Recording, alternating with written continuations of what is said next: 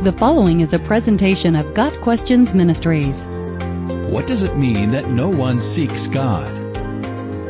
Some contemporary churches are billed as seeker-friendly, but the Bible says that no one seeks God. Psalm 14 verses 2 and 3 pictures God searching in vain for even one heart that seeks Him.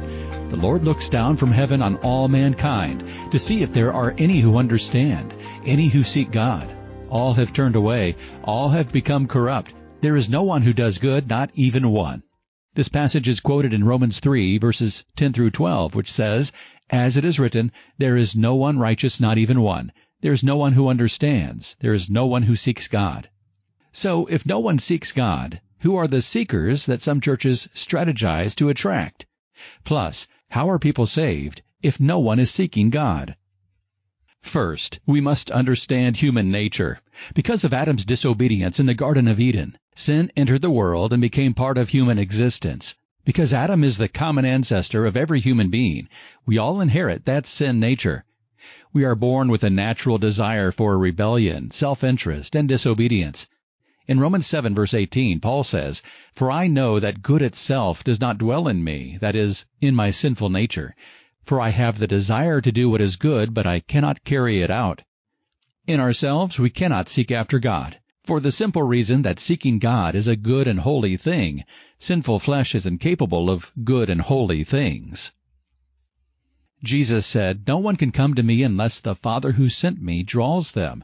John 6 verse 44. In other words, the only way we can seek God is if the Holy Spirit has first stirred our hearts with a desire for God.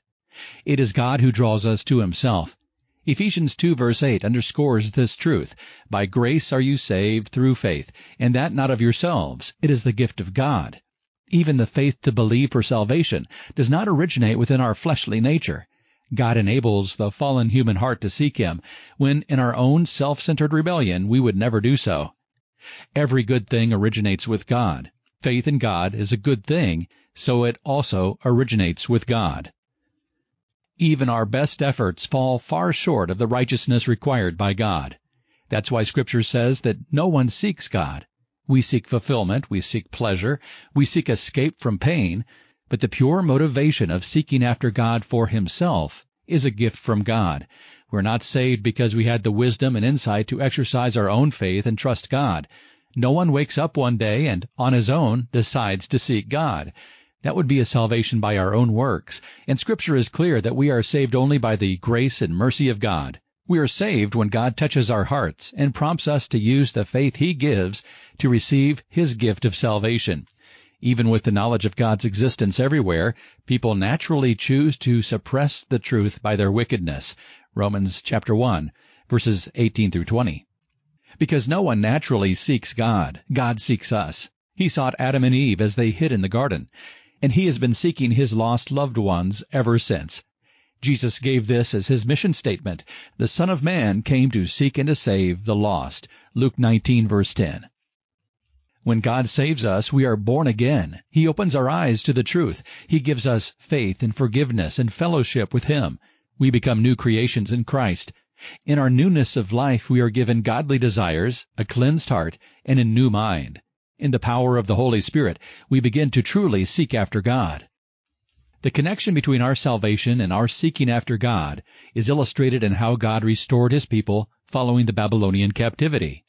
The ancient Jews at first expected a speedy return to their homeland, but the prophet Jeremiah advised them to settle in. Their captivity would last 70 years.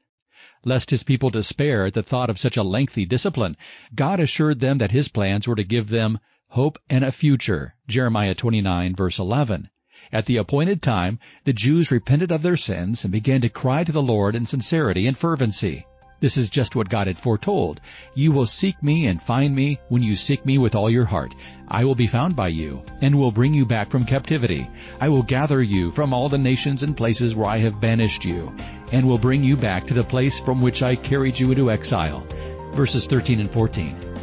The prophet Daniel exemplified this seeking after the Lord in his prayer on behalf of God's people in Daniel chapter 9.